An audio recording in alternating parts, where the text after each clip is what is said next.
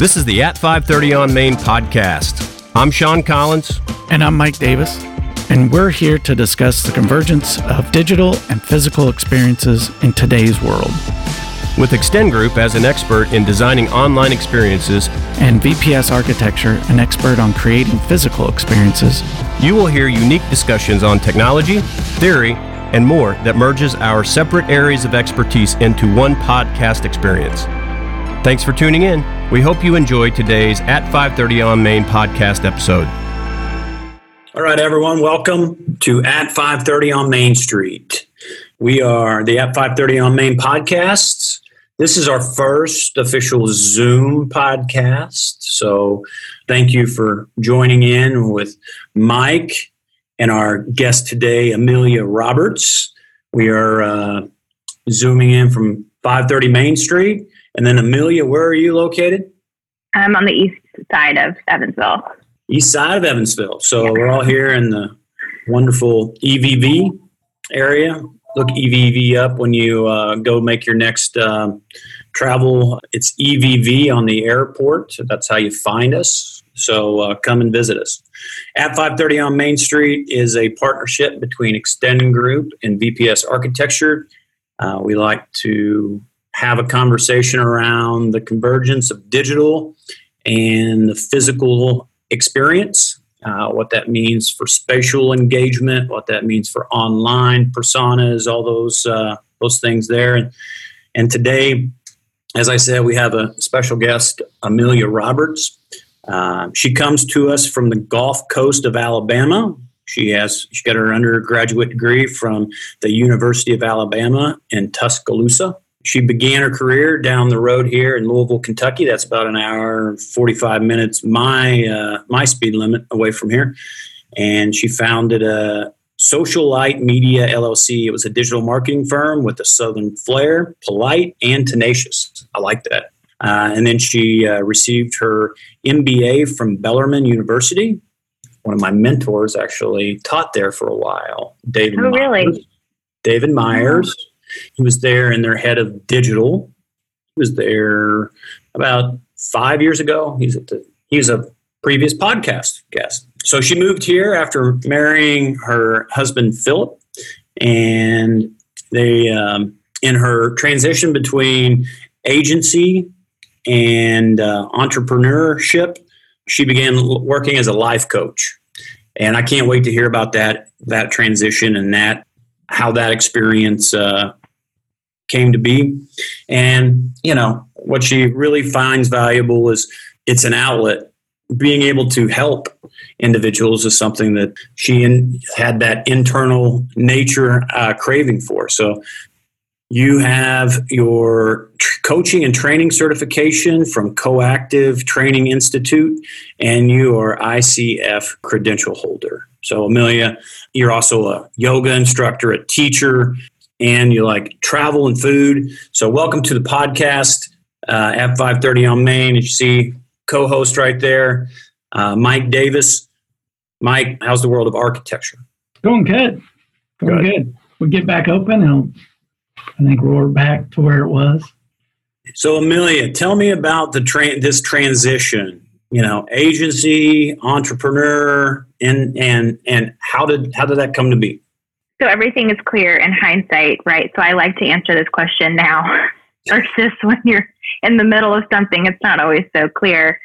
But what I can see now is that from the beginning of my career, I had this idea of what I was supposed to be. I was supposed to be successful, and the route for that looked like climbing the ladder at a corporate whatever, being in marketing, it's healthcare industry, it's accounting, it's, whatever you plug into in a corporate environment, and sort of working your way up from there.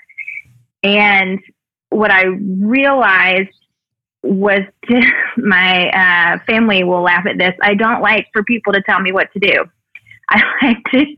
Autonomy is one of my biggest core values, and I really enjoy being able to create something and build it and then see it through to the end and see the impact and the value that it provides. And sometimes in a corporate environment, you're not always allowed to do that. It's definitely a lot more collaborative, which I also enjoy, but it just wasn't a great fit for me. And so I decided to go out on my own. A friend of mine told me about how she was consulting digital marketing. And I thought, gosh, I can do that. Like, I know I can do that. And had a really amazing supportive network in Louisville and started that business quite easily. It was actually kind of a shock, and it was the first business I'd ever started. So I thought, oh, this is great. Why doesn't everyone do this?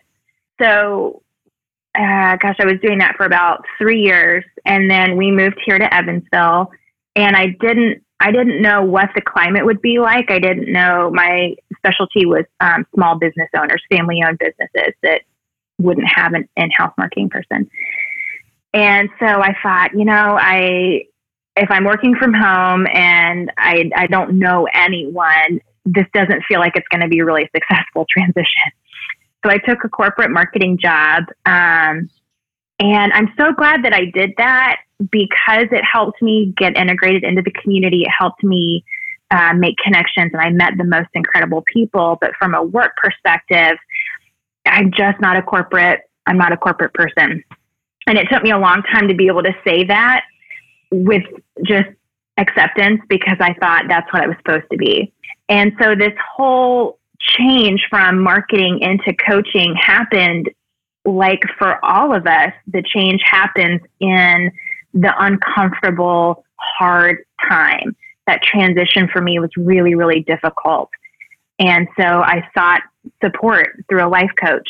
And through that process of getting clear about what my values are, understanding what my strengths are, and how to actually lean into them, shifted the whole way that I look at what it is that I want to do and how I want to be of service to the world.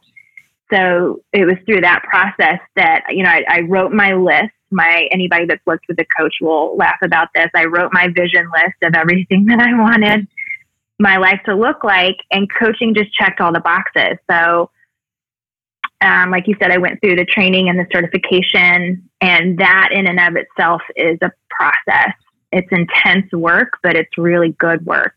And so here I am 3 years later, and I've never been able to say I love my job every single day. That's amazing. Congratulations. Thanks.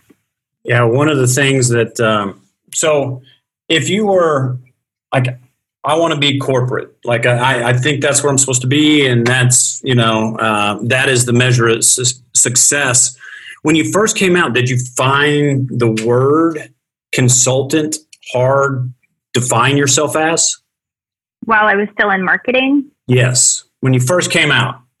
The reason why I ask is I've always struggled with that word. As much as that's what I do, I consult with our clients and help solve. I too wanted to climb corporate ladders and do those things. And the word consultant, I at times still struggle with. And I didn't know if you shared a similar hiccup around that word. I don't think so. I was also in my mid-20s, so maybe I just didn't know any better. Yeah. Okay. No, it's it's one of those. Yeah, I've often found myself, I don't know, as a creative pioneer, guardian. I'm always questioning that word, and I think it's just because I'm always searching for how are we really applying our skill sets to improve others, and how are we measuring that? So that is awesome. So, like. Your clients come to you for a certain experience. Like you're helping them grow both internally, right? You're helping them grow as an individual. You can't give what you don't possess. So as an individual, they're coming to you as a life coach. They're trying to make themselves better, to impact their family and impact their workplace and impact their community. So, like, what does the word experience mean to you? How do you define that? Experience feels like the whole process of life. Like it's because I love that question, because it could mean something totally different to every person. And I think it ties in really closely to individual truth and individual perspective. The three of us could witness the same event and come away with three different experiences. And it's, all those layers of everything that we experience every day shapes the way that we see going forward, you know? So it really is just the process of living is the way I think about it. So how has that changed in the last few months? You know, because I would assume as a personal life coach or any kind of coaching, being able to meet with someone face to face, you probably learn a lot more and connect a lot quicker. I would just assuming that, as opposed to this way where it can be formal. But how did it work before, and how has it affected you? You know, basically having Zoom meetings or phone calls as opposed to in-person conversations. Yeah. There are two avenues in that with coaching. Some coaches meet in person, and that works for them. And actually, all of our training is in person. And so we learn coaching in that face-to-face space. And there is something to be said for that energetic exchange between two humans. I have always coached over the phone. I have a tendency to be very expressive in my face. And I knew that I didn't want to spend energy managing that. And there's a certain as a client being coached over the phone from both sides, I find that there is an anonymity that comes with phone without video, so not even Zoom, where even if it's someone that I know outside of coaching, those boundaries get shifted. So now I'm not Amelia, your volunteer friend. I'm Amelia, your coach. And so that is helpful. And then from a coach standpoint, it forces me to listen on a much deeper level. So listening for how something is said more than what's said. Listening, it just kind of makes that, it sharpens that skill. And you'd be surprised how much intuitively can be passed just on the phone. So for me, COVID hasn't really changed anything other than people have not had this space for this kind of work. Mm-hmm. You know, when you look at Maslow's hierarchy of needs, we went from the top, which is kind of where coaching lives, all the way to the bottom. And so I recognized that and was okay with it and just took a step back and was sort of more quiet because I knew that people just needed some space to process and deal with it. And, you know, if they wanted to come to me, that was great. I offered free coaching for a little while to help people manage that transition. But from an experience standpoint, it really hasn't changed my process, so to speak. Did it change your clients? Did they open up more now that they were kind of forced to be more online, even through work? And you know, we end up talking about the same things at the end of the day. The expression of it is different. The circumstances are different. But because coaching is focused on the human and not the problem, the conversations tend to be the same. You know, the problem might be different, but the underlying root is the same. Yeah. Could you walk our listeners through like the experience of how you meet your clients, how you typically engage in that coaching experience, and does that come from does it come from a digital lead? Is it face to face? Is it referrals? Like, how does that experience start? Coaching is unique in that I heard this explained to me. I can't take credit for this, but where most businesses you have a sales funnel, coaching is more of like a bucket. And it takes about 5 years on average nowadays for a coach to really replace your full-time income is the statistic. So you're imagining just filling up this bucket with potential leads. And all you can do is plug the holes to try to keep people from falling out. But the bucket has to get full before you're going to start getting clients out of it. So it's a long game. And the experience is a lot different in that and most coaches you have to wait for people. You know, you can put out content on social media. You can do the weekly or the monthly newsletter, email. You can speak from your heart and network and do all of those things. But really, people have to be ready to do this work. Otherwise, it's just a waste of time and money. So I'm probably a little bit more passive than some coaches would be. But I just genuinely feel like if I'm working to get a client, they're not ready. And so it's not going to be a good experience for either one of us. I use social media as a platform to really just dive into like topics that are on my mind and on my heart that seem important, and hope that if it's something that I'm going through and I'm dealing with, then somebody else will benefit from hearing from it. So I don't do a lot of promotional content. It's really just straight organic connection building, relationship building that I'm trying to do on that platform. So the Gulf Coast of Alabama to Louisville, Kentucky to Evansville, Indiana, like how are those experiences different culturally? You know, if you were in the Gulf Coast today trying to be a coach there, or Louisville, Kentucky, or Evansville, does that experience change, or is it the authentic process? I mean, how would that change the experience, or would it at all? Ooh, that's a loaded question. From the coaching standpoint, in Louisville, just because it's a bigger community and there are more transplants, coaching is more accepted. It's more known. It's like, oh yeah, I was working with my coach, and it's as easy as you would say I was working with my therapist. Yeah. In my hometown in Mobile and in Evansville too, I think to an extent it's lesser known. It's less common. So there's a little bit more talking about what it is and explaining the process and the benefits of it up front, which is fine. Yeah. So starting in marketing in the career and having your own digital agency, how has that helped you in the one-on-one? You know, I mean, you're typically talking to a defined target audience, and, you know, you're trying to communicate, you know, not the features and benefits, but the core value of the product and, you know, the lifestyle how has that helped you within coaching?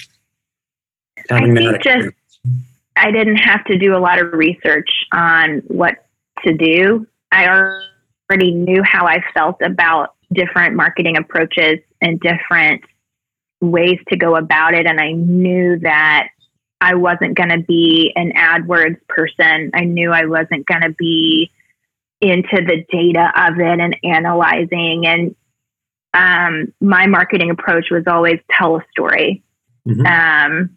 And sometimes I can nerd out on the data, but it's not my passion. So I think really the biggest benefit was just I knew how to set up my website. I knew how to set up my Instagram. You know, it was just kind of logistic stuff that some coaches struggle with, because at least in my certification program, they don't teach that sort of stuff. I think maybe in others they do, or at least give some sort of resource. I'm not totally sure. But I think for a lot of coaches, they sort of struggle with that, getting everything digital, the process digital and easy for the client.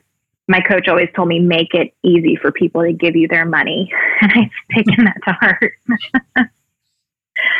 That's true. So how has it been harder, you know, to connect? You talk about filling up that bucket, but, you know, I'm assuming you got to have conversations and some face-to-face time maybe with people that don't know you. And has it been harder, easier? Has it been about the same? Have you seen a difference? And what do you think is going to be like the experience coming out of this? More people are going to open up and be like, hey, we went through this and it was nuts and I was not prepared and I need, you know, some coaching would be great right now. Yeah, I hope so. I hope that's what people are getting out of all this. I wouldn't say it's been harder. It's just been slower. Yeah. Kind of being in the process of building a new business in addition to a new career in general. You know, those face-to-face coffee meetings were something I enjoyed. Just reaching out to people that I'm on boards with or, you know, in the same organization with, and just saying, hey, let's meet for coffee. No agenda, really, but just let's meet and talk. And I just want to get to know you as a human and vice versa. So I do miss those. And I'm hoping that those come back soon. But I think that we're in a period right now with COVID and with all of the racial injustice bubbling to the surface for those of us that have privilege. It's not new. I think that we're definitely in a space where humanity is sort of cracking open. And my hope is that people will realize that there's a lot of support out there for them, whether it be through therapy, whether it be through coaching, mentorship. These are all great resources to help navigate this kind of really transformational human work that we're all being asked to do right now. Well, yeah, you mentioned that reaching out. That was during this whole thing, one of the things that came out, telehealth has been around, but the huge spike, and the biggest spike is mental health. Anybody in assistance with mental health, it's been a huge spike in helping them connect.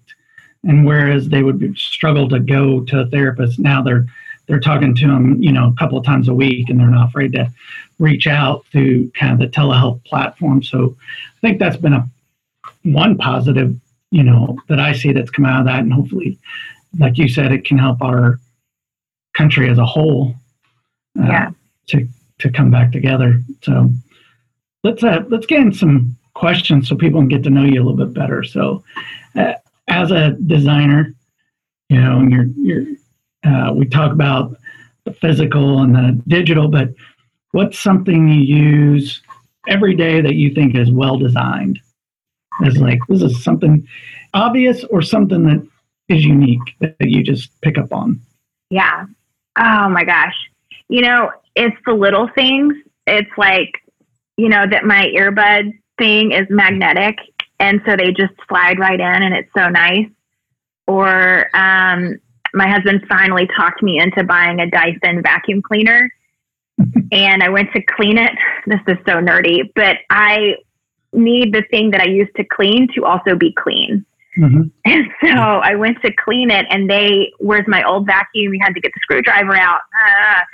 And they had already thought about that this would happen. And it was a simple like twist and snap, and it pulled out, and you could clean it. And so those are the things I just like.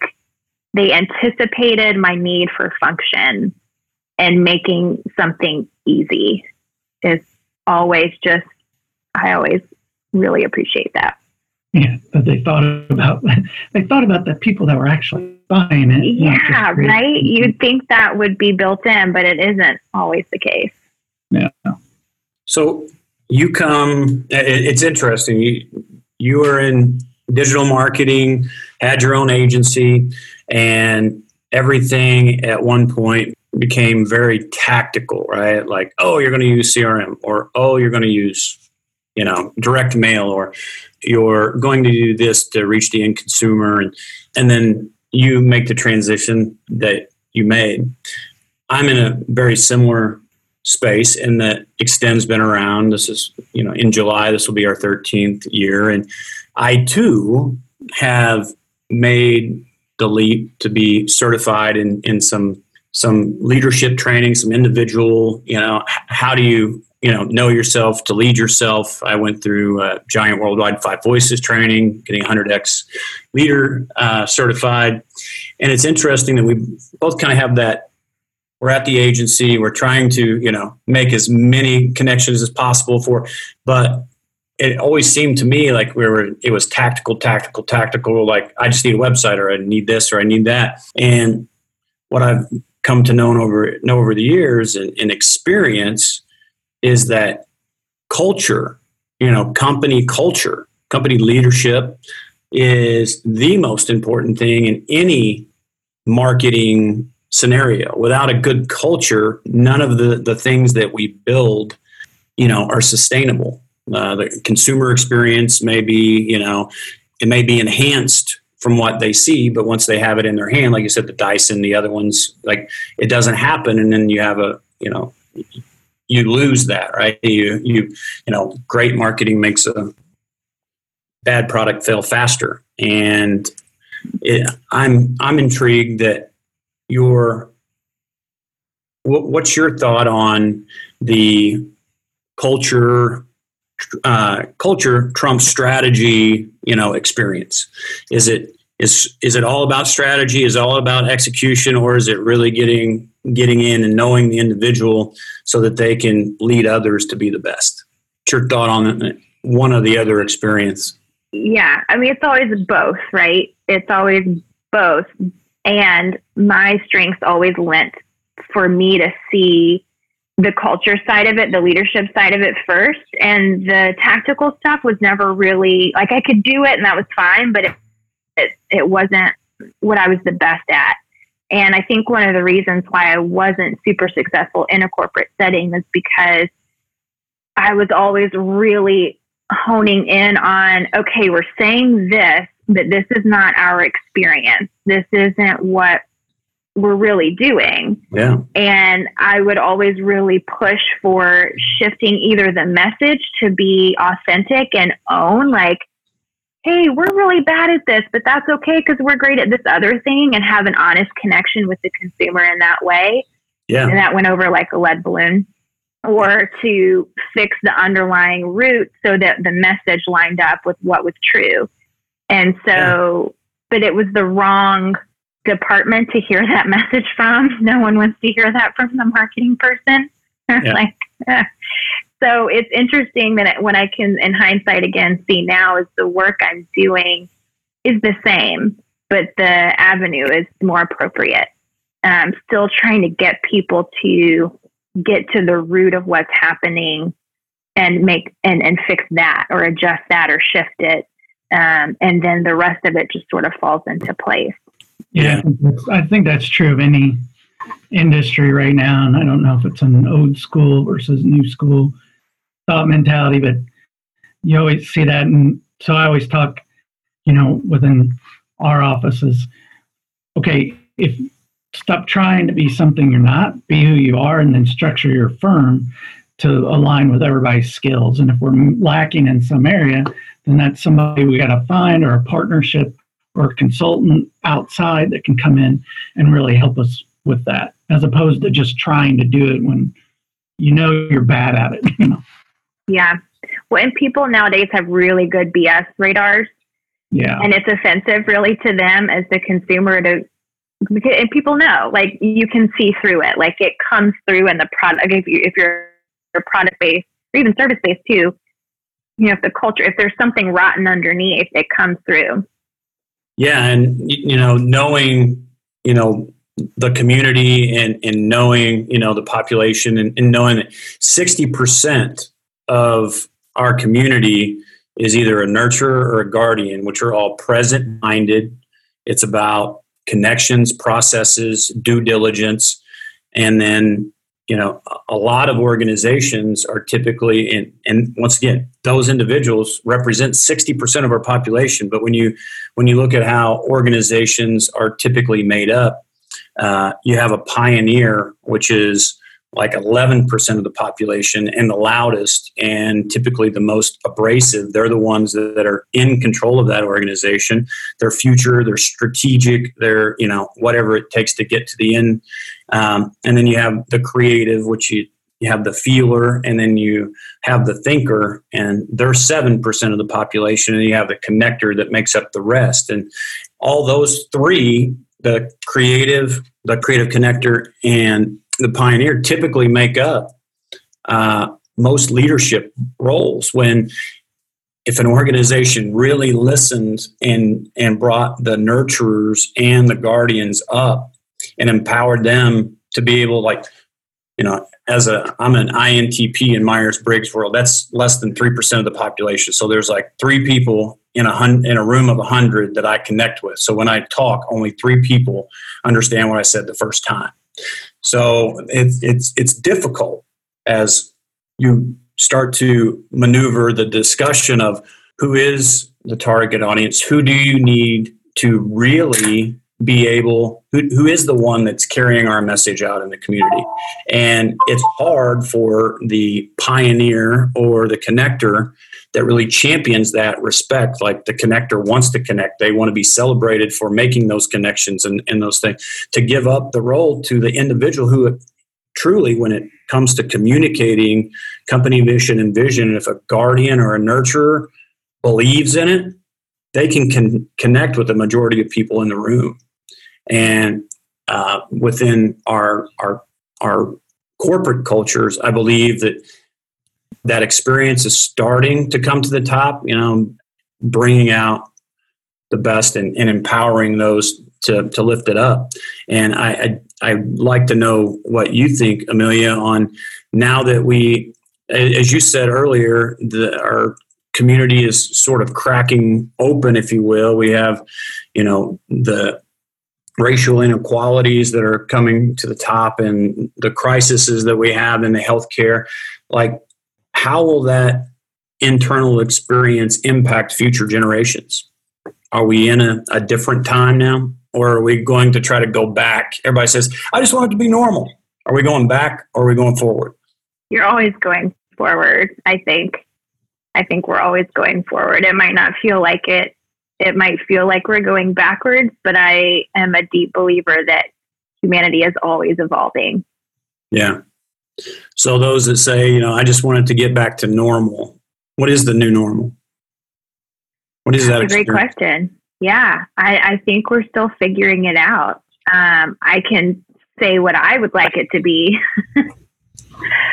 But, my hope is that we'll realize that we do need to slow down, that we need to reconnect to each other, that there needs to be more space for connection with ourselves.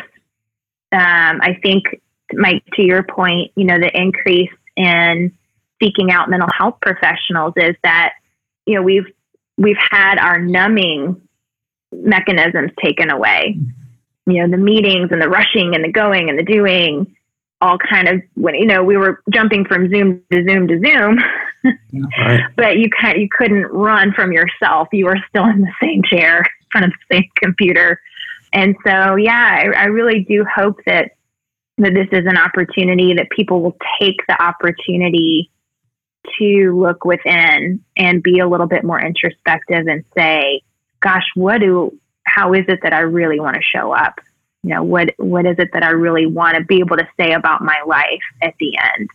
Yeah, so building on that and some of what you were talking about earlier, when you think about connecting with your clients or potential clients out there, is it a one-on-one experience that works the best? Is it a group of individuals that works best?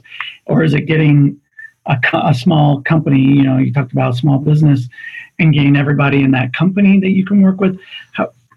What is that like for you, or where do you feel like you fit your strongest value to your end consumer is? I think I'm still figuring that out. I'm trying a lot of different things. I don't think I'll ever not have the one-to-one coaching experience. From a business standpoint, that's a harder to sustain model. And as an industry, coaching is moving away from only having just one-to-one clients as a base, because it's there are more and more coaches, and it's just hard to pay your bills that way, truthfully. I'm playing with a couple different models. I've done a lot of corporate training that I love. I love working with a team, and I use StrengthsFinder as a tool. And then I have this other set of tools that are about team building and guidelines and all those sorts of things. And it's really fun to get a group of people in a room, and there's always tension, right? When you work with your work family, there's always something. You love each other, but there's, in those meetings, and there's just always something. And I love that. And there's 1,000 tools like this, but for me, I love Gallup's StrengthsFinder, because it's an empathy tool first and foremost in my mind.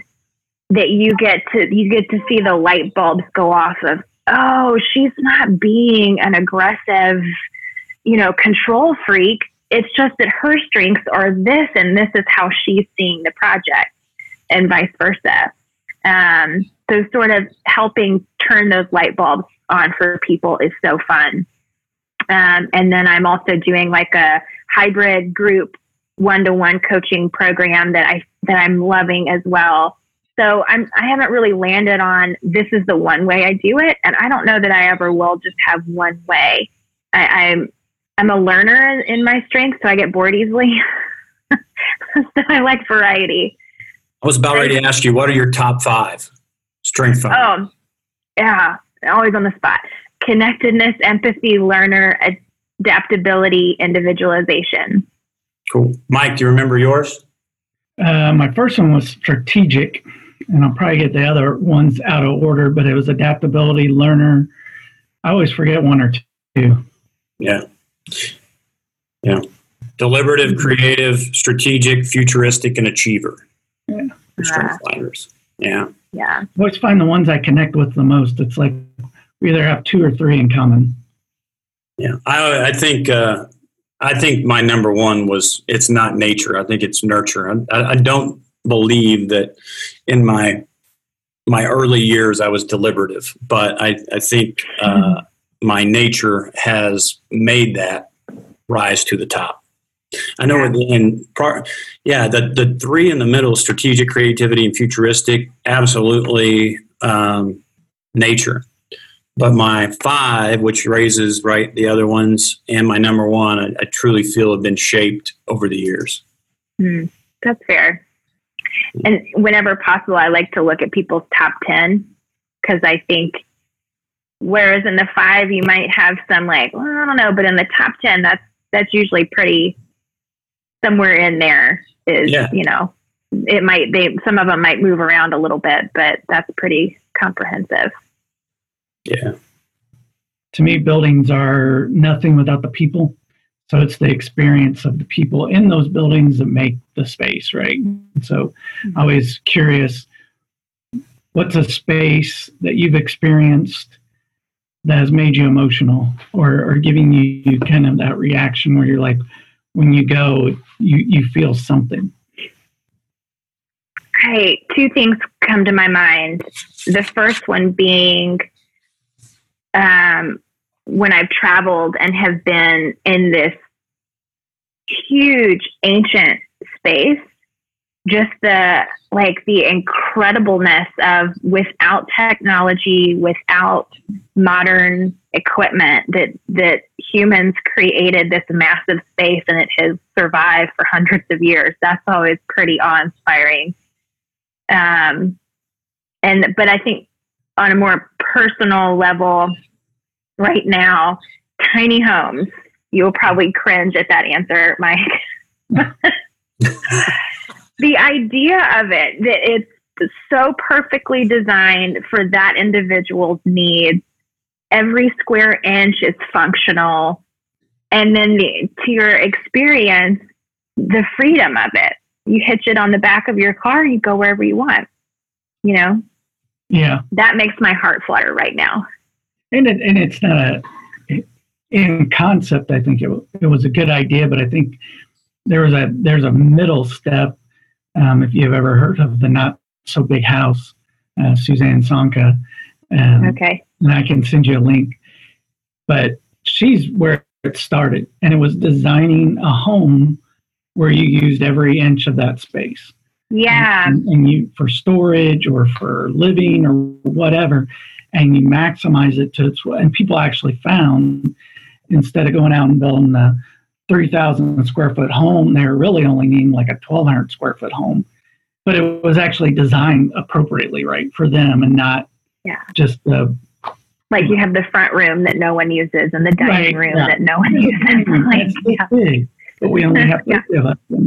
Right? We have this big room and it has this big vaulted ceiling that now you can't use that for a second floor. I mean, just all this stuff. But the tiny homes, I think it's funny on those how everyone backtracks after they have to live in them. It's definitely extreme. Yeah, I think the concept that you were just talking about is probably more. That's what I'm at the heart of it. That's what I'm intrigued by. Yeah. And to me, as a designer, it goes back to, as architects, we gave up the building of homes and the designing of homes, and for whatever reason, because the money wasn't enough. But at the end of the day, that's what everybody wants. And you're never going to find that without truly going through the design process and having that experience, because you're just going to be buying something. It's like going to the, a store and buying a suit off the rack is never going to be as good as one that's custom made for you, right? Exactly. Yeah. I would imagine that in that role, you're a bit of a coach / therapist, unpacking people's messiness in their life and trying to create a space that fits them. Yeah, we always tell them, I'm not here to design what they can go pick out anything and have somebody build it for them, right? You can pick out books and magazines and say, here, what I'm really trying to do is pull out the design out of you, what you want, what you truly want, and how you truly live your lives. Because some people think, oh, I want this because it's neat. I saw it in a magazine. You go, okay, we can design that, but go home over the weekend and think about, would you really use it? Mm-hmm. And 9 times out of 10, they come back and go, yeah, we probably don't need that because we would never use it. And that's what we're really trying to do is get them to think about how they live their lives or want to live their lives. What's missing? What do you think's missing? Because it can't be 5-bedroom house when there's only 2 of you. Yeah. Right? Exactly. It's like, what are you missing there? Yeah. Good point. So, Amelia, tell me a brand, a person, or an organization who has the most authentic brand experience today. Who is that in your mind?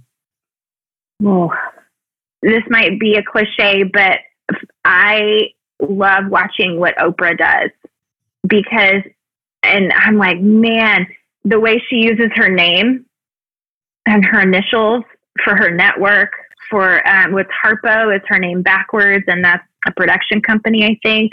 Mm-hmm. And then her network own Oprah Winfrey Network. I just think that's cool. Oprah is one of those, sage brands that has been giving back to the community over and over and over again. And there's a pretty consistent execution of the experience, whether it is O Network or Harpo or whatever that is. Yeah. The vision is very clear, no matter what project it is. Like it all aligns back to her central purpose. It very, like you said, very clearly. There's no question. So authentic, I think, too. Yeah. I think that's one of the key things. Is it is authentic, and I feel like I can think of one celebrity now that getting some cracks in her brand, but out there. But that always seems like the people that are authentic. It's really, you don't ever see the cracks, I guess. Or the cracks are part of the, it's like part of it. It's like, this is intentional. Yeah. Right. Yeah. I am. Yeah. Yeah. So 2020, we started off with COVID-19. We're through many challenges. Hopefully there's all growth opportunities and all of this. What is something that Amelia wants to experience in 2020? I think I'm doing it right now, really, and that is unpacking my privilege as a white woman. Growing up in the South, it was always sort of this untalked about, but very present still energy, and something that I haven't had to look at. And so now I am really elbow deep, shoulder deep in studying and learning and figuring out how I contribute to this system, and then how I can unravel my part of it.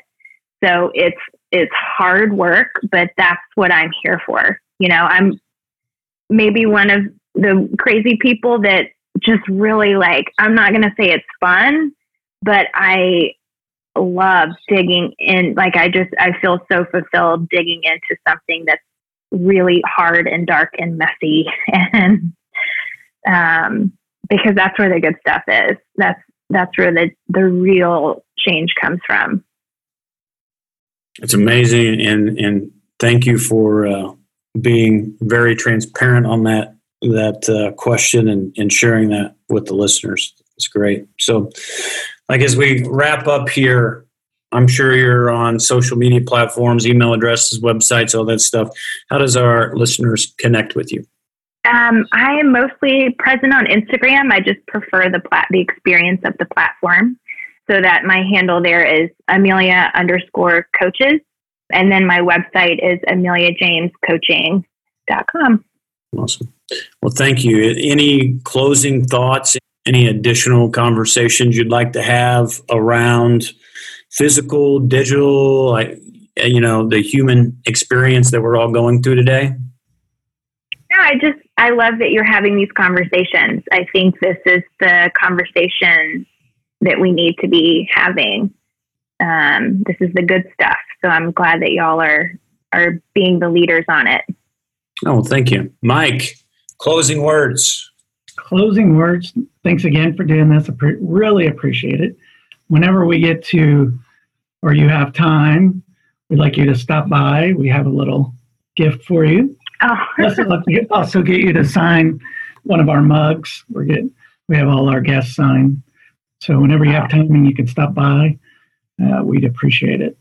So we do really thank you. Yeah. Thank you. No, it's a pleasure. Amelia, yes. Thanks again. Mike, thanks for co-hosting the At 530 on Main podcast with me. Listeners, speak up, like, share, 1-star, 5-star. We want to know. We want to know what the experience is like on the other end of the headset, how and what you feel about the content that we're putting out. It's very, very important. We do not want to be out in a vacuum and just continue to put out the same thing that we feel is appropriate during this time. So like, comment, share on all your social platforms. We're on Facebook, Instagram, VPS and Extend Group are on LinkedIn. So if you would share it with a friend. There's also a form on the At 530 on Main podcast on the Extend Group site. There's a form there that you can make suggestions. Please do that because that only makes us better. And we do want to hear what the experience is like on the other end and if we can enhance that. So once again, At 530 on Main, it's been a pleasure to have Amelia Roberts on the podcast with us today. Thank you for listening, and we'll talk again soon. Thanks again for tuning into this episode of At 530 on Main, hosted by Sean Collins and Mike Davis. Please leave us a review and share your thoughts on today's episode. Let us know how you've been inspired or what you would like to hear on future episodes. And if you've enjoyed the conversation, help us spread the word. Share us on your social channels. Message a friend. Rate the podcast. Without you, this experience would not be possible.